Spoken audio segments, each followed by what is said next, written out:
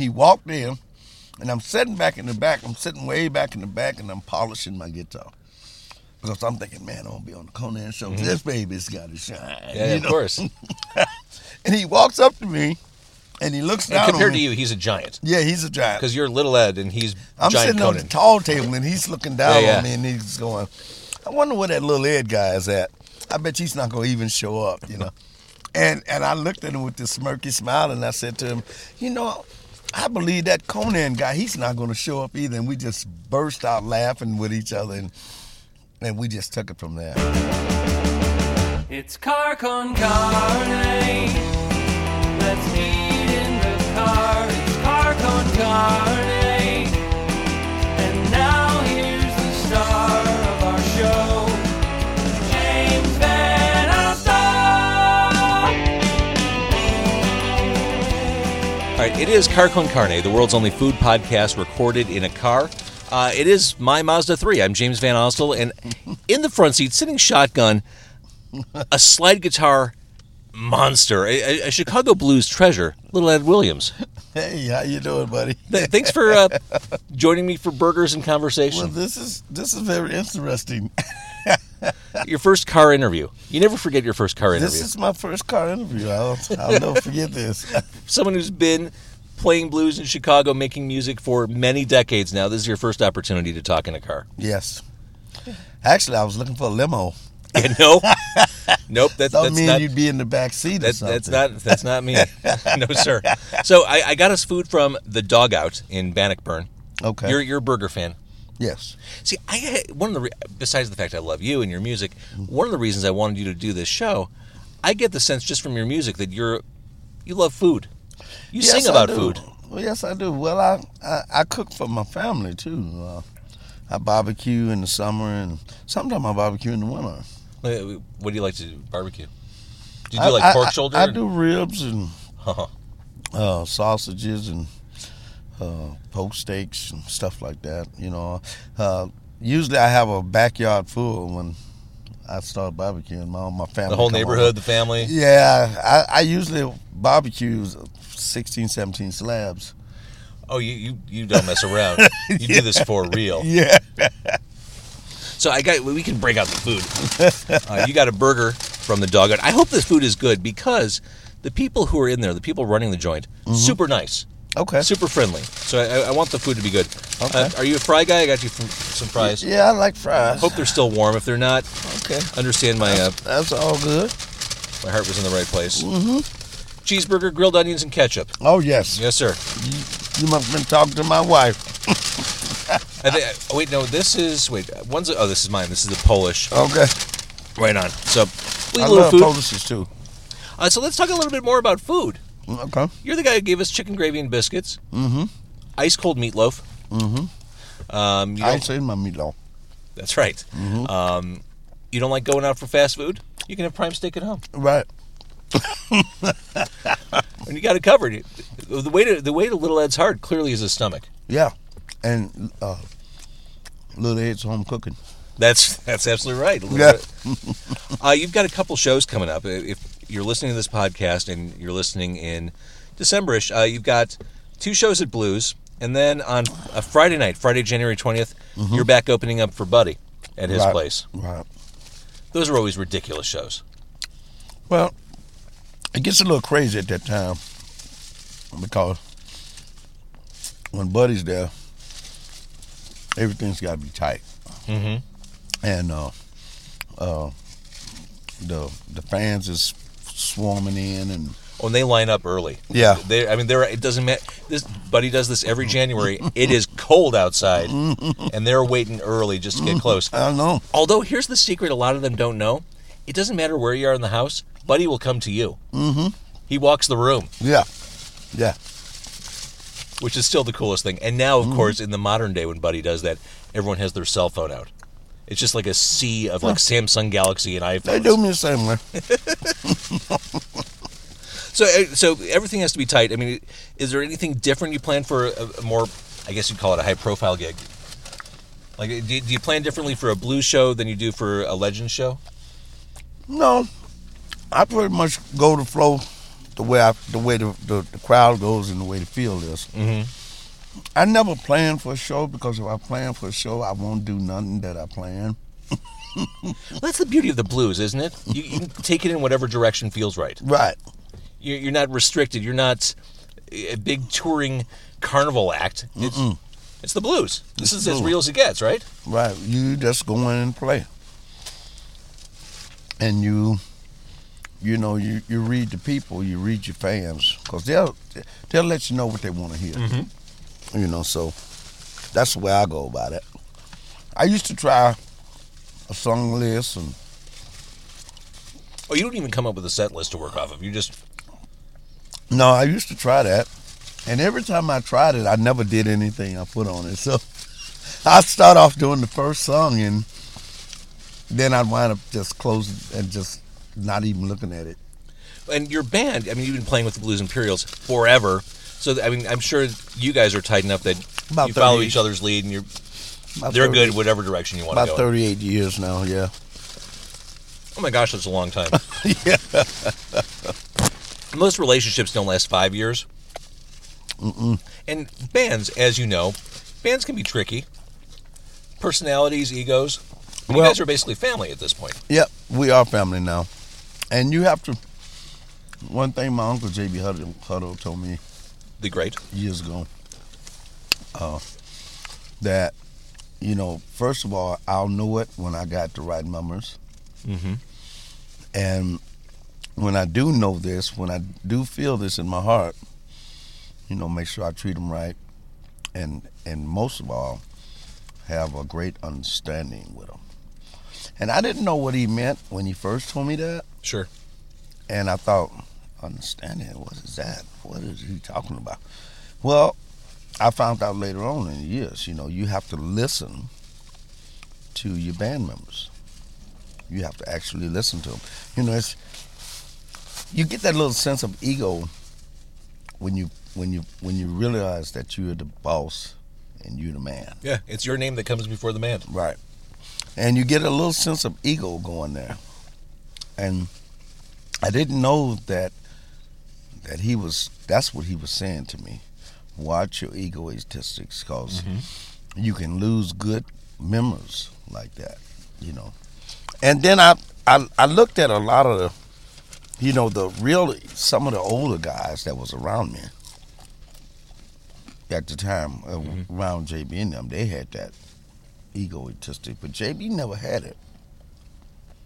Do you remember, as a much younger man, as a kid, going to see some of the legends who've long since passed?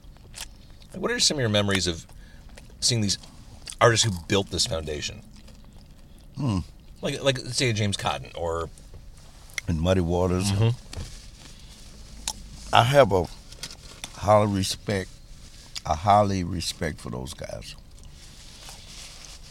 Because I learned that they played from their heart, and they played with feeling and happiness. And, even though they were grieving, a lot of those guys were grieving from the older days. Yeah. Muddy didn't have an easy life before he made it to Chicago. That was not a glamorous existence. Right. And those guys, a lot of them come up singing in the fields. Yeah. So, look at those crazy guys, to think we're not that far removed from that? I mean, within the past 100 years. Well, it's different though. It's modernized though. It's not.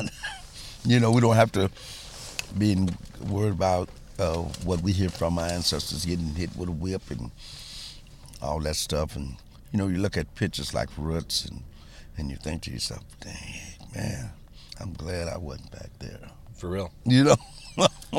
For real. But in some sense, I think all musicians getting a whip every once in a while. Not just the blacks, the whites too. Because in this business, you have to be happy. You have to be sincere in what you do. Because if you don't, it'll backfire on you. I completely agree with that. Yes.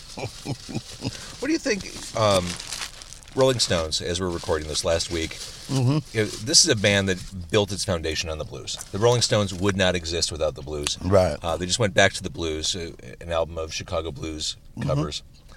I've got to think that's helpful. The more high-profile people there are talking about singing, championing the blues, the better everything gets. It brings the blues up a step. You know, when those older guys were still hanging around, Muddy Waters and James Cotton, all those guys, John Lee Hooker, and those cats, the blues was like up.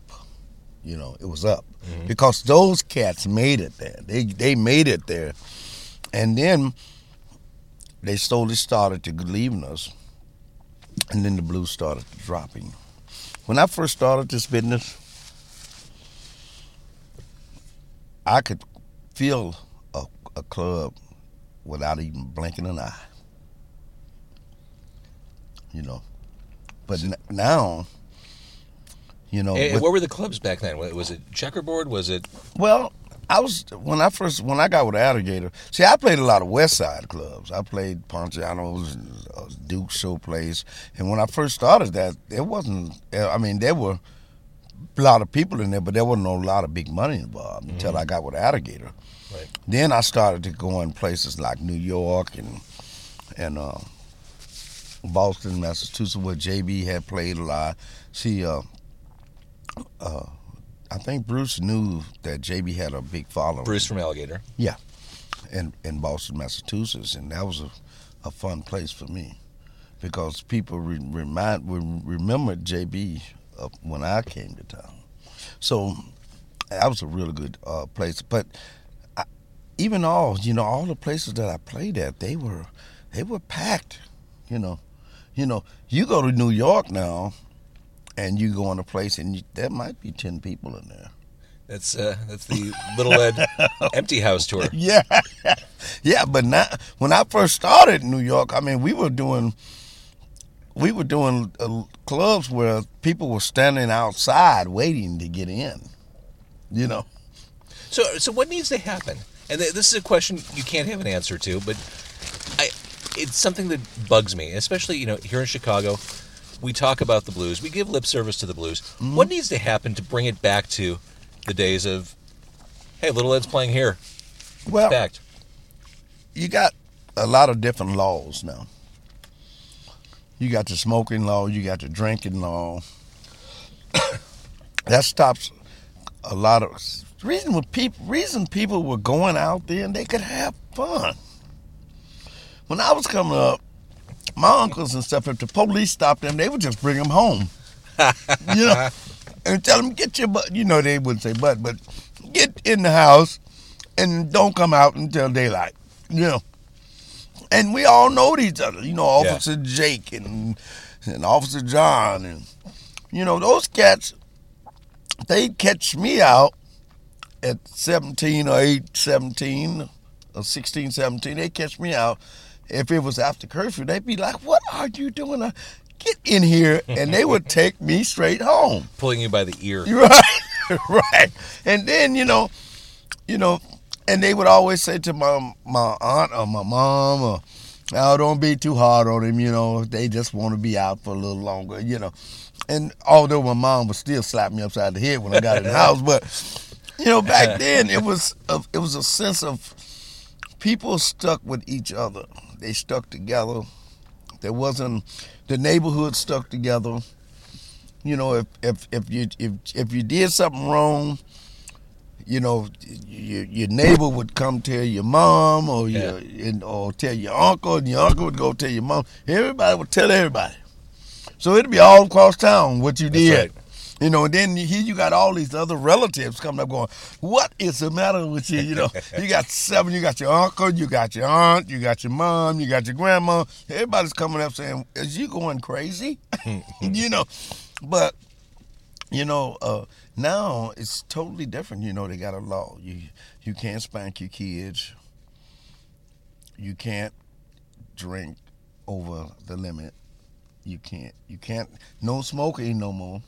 Because I remember when I'd go in bars, you couldn't see the stage. Which creates a vibe.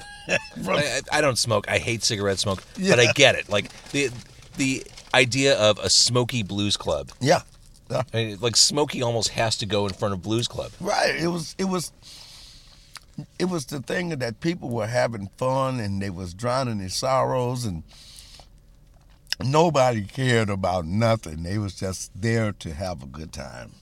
Yeah, I went to some of the shows with JB, and we'd walk in the place, and you couldn't see the stage for the smoke, you know. And then we'd help JB load up and set up his stuff. And after a while, JB would get up and start playing, and the people just went nuts. After that, they were falling out of the club. They wasn't walking out. They were literally rolling on the ground, you know. They were practically liquid. Yeah. Yeah, but they would have, even the ones that was mostly drunk could get in their car and ride home, you know. Yeah. And then they, people wouldn't have to worry about jumping up after the first set and running out the club to take a puff and then get back to the... It's a weird feeling when you got a crowd of people in the club and then you finish the first set and go, okay, we'll be right back. And all of a sudden the whole club gets up and go out. Yeah. And you're like, what did I do? What did I say? You know?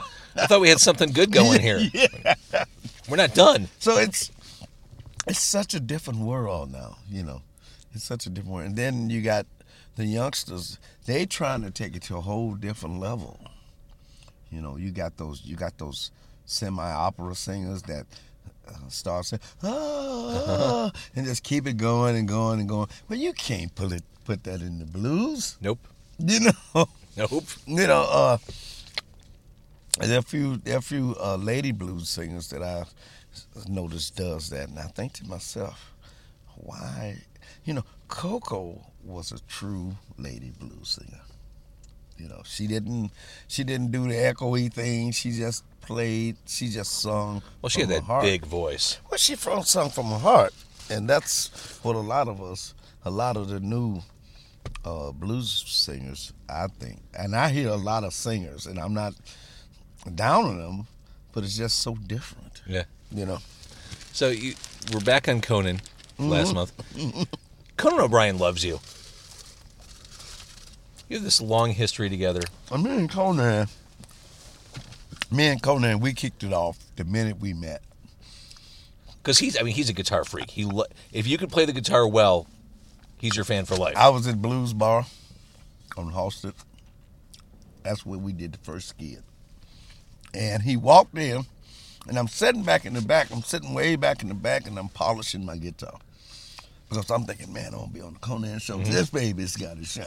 Yeah, of course. And he walks up to me, and he looks down on me. Compared to you, he's a giant. Yeah, he's a giant. Because you're Little Ed, and he's I'm giant sitting Conan. on the tall table, and he's looking down on me, and he's going, I wonder where that Little Ed guy is at.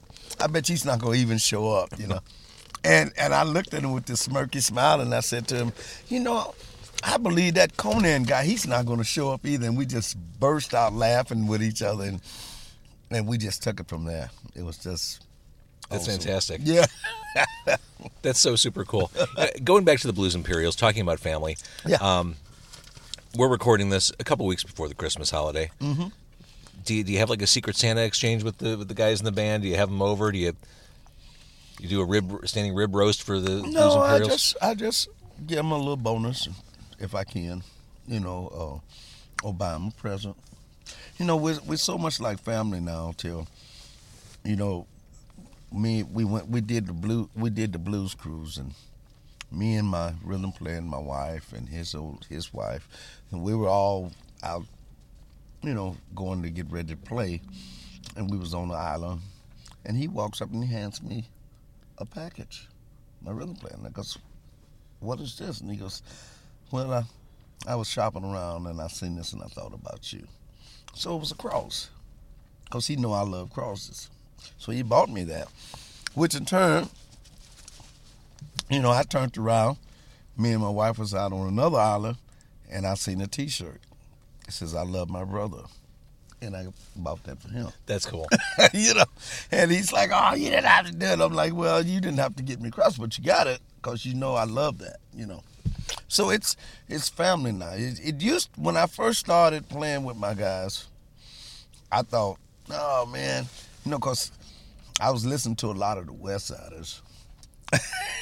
And it was like, oh, I'm the man, I'm the guy, you know, my guys better do what I say, and, you know, and I started to try to feel that attitude. I started thinking, man, yeah, these guys are right, I'm the guy, you know, but it ain't like that, you know, and then I started thinking about the JB thing, and I thought, well, he didn't say, I never heard JB said, well, you know, I'm the boss, you know. Right. You know, I remember years ago, me and Pookie, which is my baby brother, it's my bass player, James Young. We were over JB's house, and he was rehearsing. And I think it was Lee Jackson. Not Lee Jackson. Was that Lee Jackson? I think it was Lee Jackson. And Bombay Carter, and I forgot who. Was on drums. I can't remember the guy's name, but I know him. Anyway, they were sitting. Bombay and Lee, they were sitting talking because JB had just did this slide winder or slide slinger, one of them, and they were sitting in the living room. They had no idea that me and Pookie was JB's nephews. Got it. So they're sitting there. No. And they're talking. And, well, I don't know why the band has got to be called J.B. Hutto and the Hawks, you know. And they're sitting there talking to this. And, you know, me and Pookie's kind of like sitting there looking at them, you know.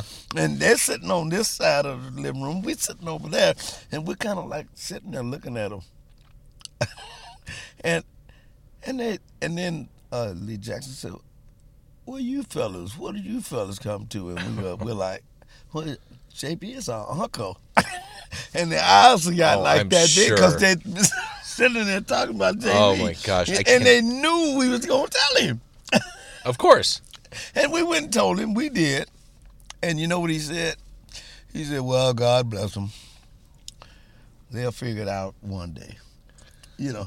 And that's all he said. What a mature way to look at that situation. He didn't say nothing to them at all. So meanwhile, those guys were probably sweating it for at least a couple weeks, waiting for the talk. I'm pretty sure they was waiting for JB to say, okay, you guys are done. Yeah. Best of luck. Yeah. Moving on. Yeah. So we're in Chicago. I can find some other guys. Yeah. So I thought, man, he's not going to say anything to these guys. Oh, man. You know? But he didn't. And it wasn't because he was afraid to, or he thought, he was thinking that, you know, if I lose these guys, or, you know, I think it was just because the kindness that he had in his heart, you know. He was like, well, if that's what he thinks, that's okay. You know, wow. 'Cause he let them, he let them leave, you know. He didn't fire nobody, he just let them leave. You know, he said, I guess he said, you know, if they wants to go, that's up to them. Wow. You know. Let's talk a little bit about the new album, or the newish album, Yeah. The Big Sound of Little Ed and the Blues Imperials. Okay. Zero in on a couple songs. It's Raining in Paris. Mm-hmm. Is this a story of touring woes? Well, my wife wrote that song. Oh, so woes about you being on the road? No, we were over. Remember in Paris when they was having all that trouble over there? Yeah. We were there. Oh, man. Yeah, we was like, where they was having the problems at was like right here, and we was like the next city over. That's frightening. It was scary. It was scary because when we got to the hotel, the people that had hired us, they kind of just dumped us in the hotel. It's like, okay, we'll be back at 6 o'clock tomorrow to pick you because we was off. Stay there. Au revoir. Yeah. We'll be back. Don't go out, you know. The room service is lovely. It's très magnifique. Yeah. And And we kept looking at the news, and we kept seeing the fighting, and so that comes from my wife. Interesting. And I don't know how did she pick up those words, but when we got back home, she handed me the paper and said, "This is a song I wrote." And I thought, wow, that's pretty cool. It's raining in Paris. But I didn't really think about that until she actually told me she got the idea from all the stuff that was happening over there at the time. Well, it's a great song. Yeah. And going back to the idea that you love to barbecue and it brings all the neighbors to your yard, I like my hot sauce cold. Yeah. We learned that you do like your barbecue warm. I do. Do you go out for barbecue at all, or do you think I can do this better at home? I'm not going Every once in a while. Do you have a place? I go to Fridays. To Friday, really? For barbecue? Mm-hmm. Yeah, pretty good. Get out of here. Yeah. Okay. Good barbecue there. I'm not fond of their sauce, but their barbecue is really good. See, I think the key It's with tender. barbecue, the restaurant should never put the sauce on the meat first. You should add it. No. Because, well, if you don't like the sauce, it can ruin the meat. Yeah, but you gotta make the sauce. See, I agree. It's not that I hard. make my own sauce. Get the molasses, get the ketchup, Yeah, get that I make going. my own sauce, and I always have different sauces. I have a peach sauce, peach With the barbecue peach sauce. preserves, or do you? Yeah, I use peach preserves. I use apple. I use cherries. Sometimes I mix a few of them together, and then make my sauce. And I've made barbecue sauce a few times. And whenever I do, I'm standing over the stove. Yeah. And I keep testing it. And it's almost like I'm eating a soup. Like, before I can even serve it, I've probably had 10 spoonfuls of it. You gotta test it, and when you get that certain taste, it's just right. It's the best. Then you know it's right. And then you want to use it with everything. French fries, I'm going to dip them in the sauce. Got a ham sandwich, I'm going to use some barbecue sauce. Whatever you can find. Yeah. I'm done. Now, this sounds like the song on the new album that'll get everybody on the floor, even though they're already on the floor. Does this qualify as jump? Stylistically? This is a jump. Yeah, this is a jump. So explain what that is. Like I'm that done? style. Oh, jump. Yeah. That's the old days. I got that idea about listening to Louis Jordan. The great Louis Jordan. Right. And I do listen to him a lot because I like all his stuff. I could listen to Caledonia on repeat. Really.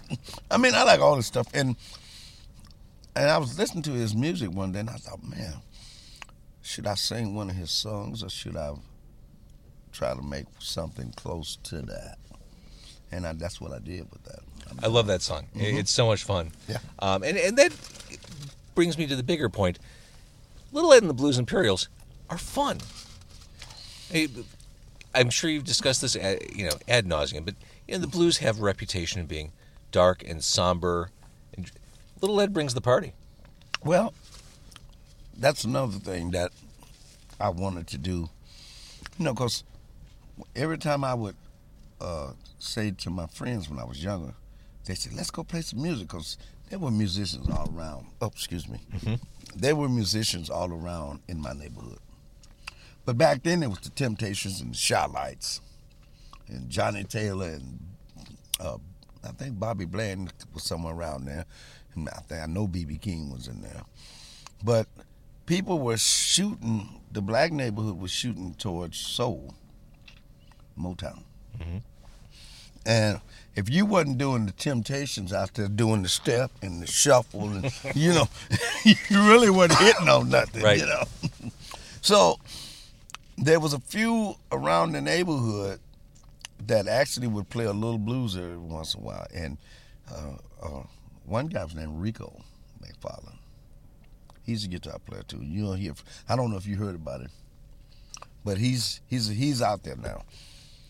And he was one of the top guitar players on the block.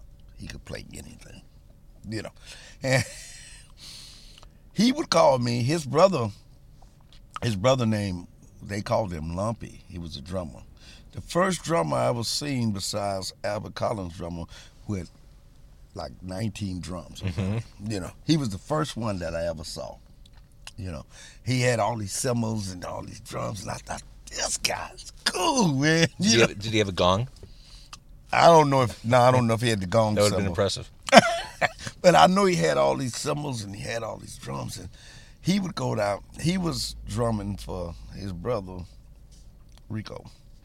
And we get down there, and first thing Rico would say, oh, yeah, we're going to do the Shy Lights, we're going to do the Temps. And Rico only knew 6, 7 songs. That's all he knew. So I'd go down there and play with him, and I would rehearse with him, because he could get gigs for some reason or another, and I couldn't at the time. So he'd get these little gigs. He said, Ed, I want you to do rhythm for me. All I want you to do is just straight rhythm, nothing else. I said, okay, no problem. So he'd show me these little chords I had to play, And we get in the club, and he'd play his 7 songs, and he'd run out of songs. So he'd say, Ed, okay, why don't you play something? I'm going to go check something out. That's right. He was going to check and see if he could figure out some more songs, So I'd get up, and his brother Lumpy was crazy about me for some reason or another. I have no idea, but he loved the blues. So I'd get up, and my brother Pookie was with us too. And I'd look at Pookie and I said, well, you know what we're going to do? He said, yeah, we're going to do some blues. And I'd cut out with a Elmo James tune or something. And the people would go crazy. Sure. And Rico would come back. He'd run back back in the club, and he'd go, Ed, you're fired, man. He would fire me that same night. That's unreal. Now, I'd get ready. I never did pack up my stuff because you know why? I know he was gonna come back and get me. Mm-hmm. So I go, okay, well, I'm gonna wait out in the car, and when you get done, call me. And by the time I'd get out the door, he'd come on, man, come on back in. You know I need you. That's so passive aggressive. Yeah. So, but the thing it was every time I would say, okay, y'all, let's play some blues. When I'd be rehearsing with them, they, oh man, you're gonna play that crying music. We're gonna be crying, and ain't nobody gonna be feeling good. And then I'd start playing it, and Lumpy would join in with me and Pookie, and everybody would be dancing. So that's the way it was back then. I love it. Another song on the new album, Whiskey Flavored Tears. Now here's a classic blues scenario. Woman with a Backdoor Man. That's, I mean, other than a train, I mean, that's about as legendary a blues concept as you can find, is the Backdoor Man. Yeah. Whiskey Flavored Tears are generated. My mother-in-law, before she passed, she woke up one morning. We all sitting in the kitchen eating breakfast, and she looked at me and she said, I dreamt that you wrote a song called Whiskey Flavored Tears. How long ago was this? She's been gone now a few months now, almost a year, I think. No, not quite a year yet. But she said that every morning she would get up, she'd say, don't forget that song, Whiskey Flavored Tears. Oh, that's great. And I started to thinking about it, and I thought, man, that'd be a good song. It's a great title. So I started working on it, and before she passed, I had it already written. That's fantastic. Yeah, and I made the CD out, and I let her listen to it, and she said, "That's the one." That's the one. That's a great story. She said, "That's the one gonna win me a Grammy." I'm hoping. I'm hoping too. How is that burger, by the way? You liking it? Pretty good. My Polish was delicious. Yeah, I couldn't help that. There are icicles in your French fries. All right, looking back, Ed, if you could coach the little Ed who's just kind of making his way in the world, what advice would you give to the younger little Ed? Well, I'd give him the same advice JB gave me. Number one, be kind to you. The first order is always be happy. Never be sad, because sadness will take your joy. And you hit a low for a while too. I mean, yeah, I did. And I'm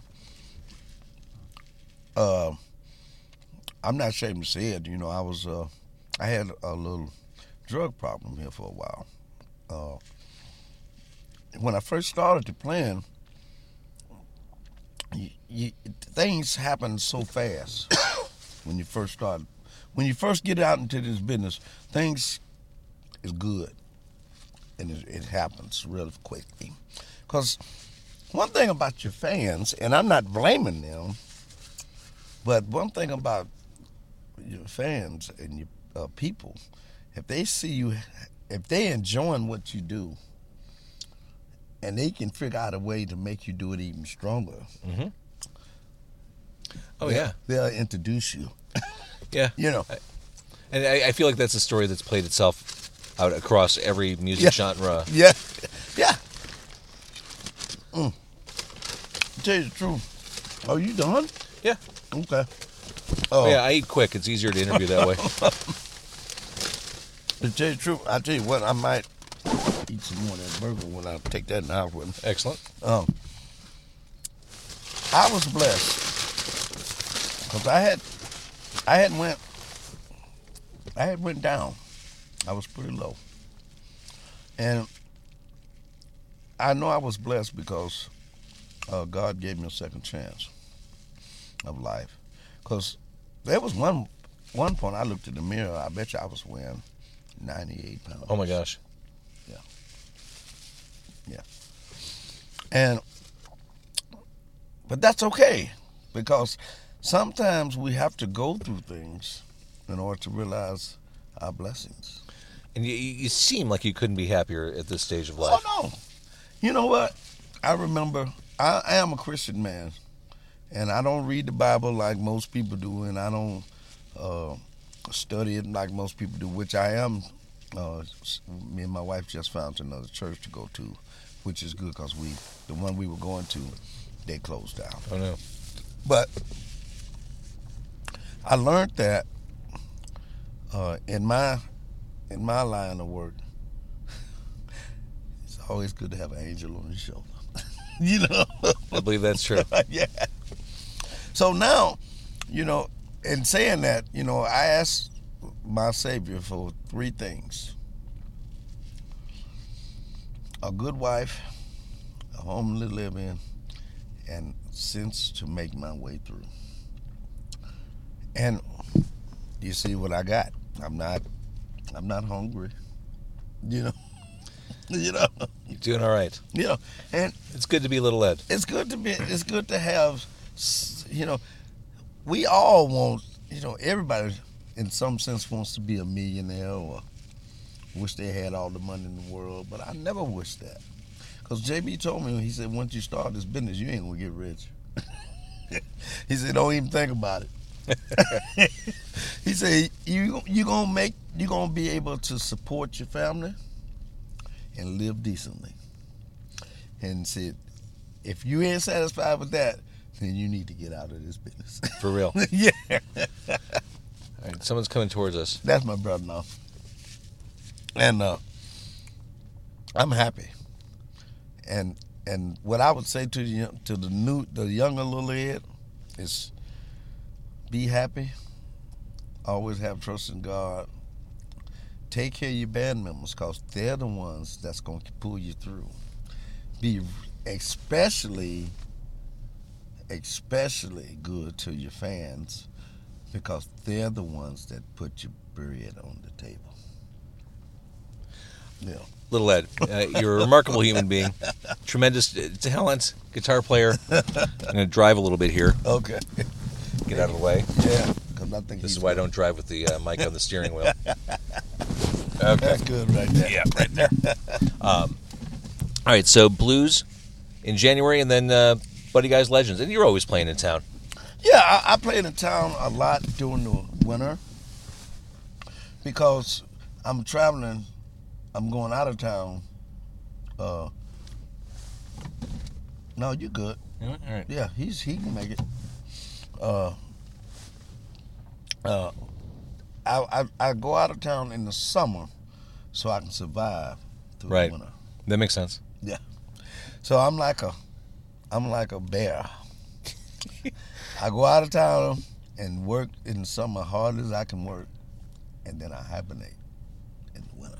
That sounds like the Chicago way, for real. Little Ed, thank you. Thank you for coming. And this is the best interview I ever had in a nice warm car, eating a good hamburger. Right? This is how it should be done. That's what I'm telling And everybody. it's nice and quiet and peaceful. It's almost soundproof. Well, you don't hear a lot of ruckus around, and Yeah. you don't hear a lot of people in the background talking. And I'm pretty sure you can pick up really easy in here. Absolutely. This is cool.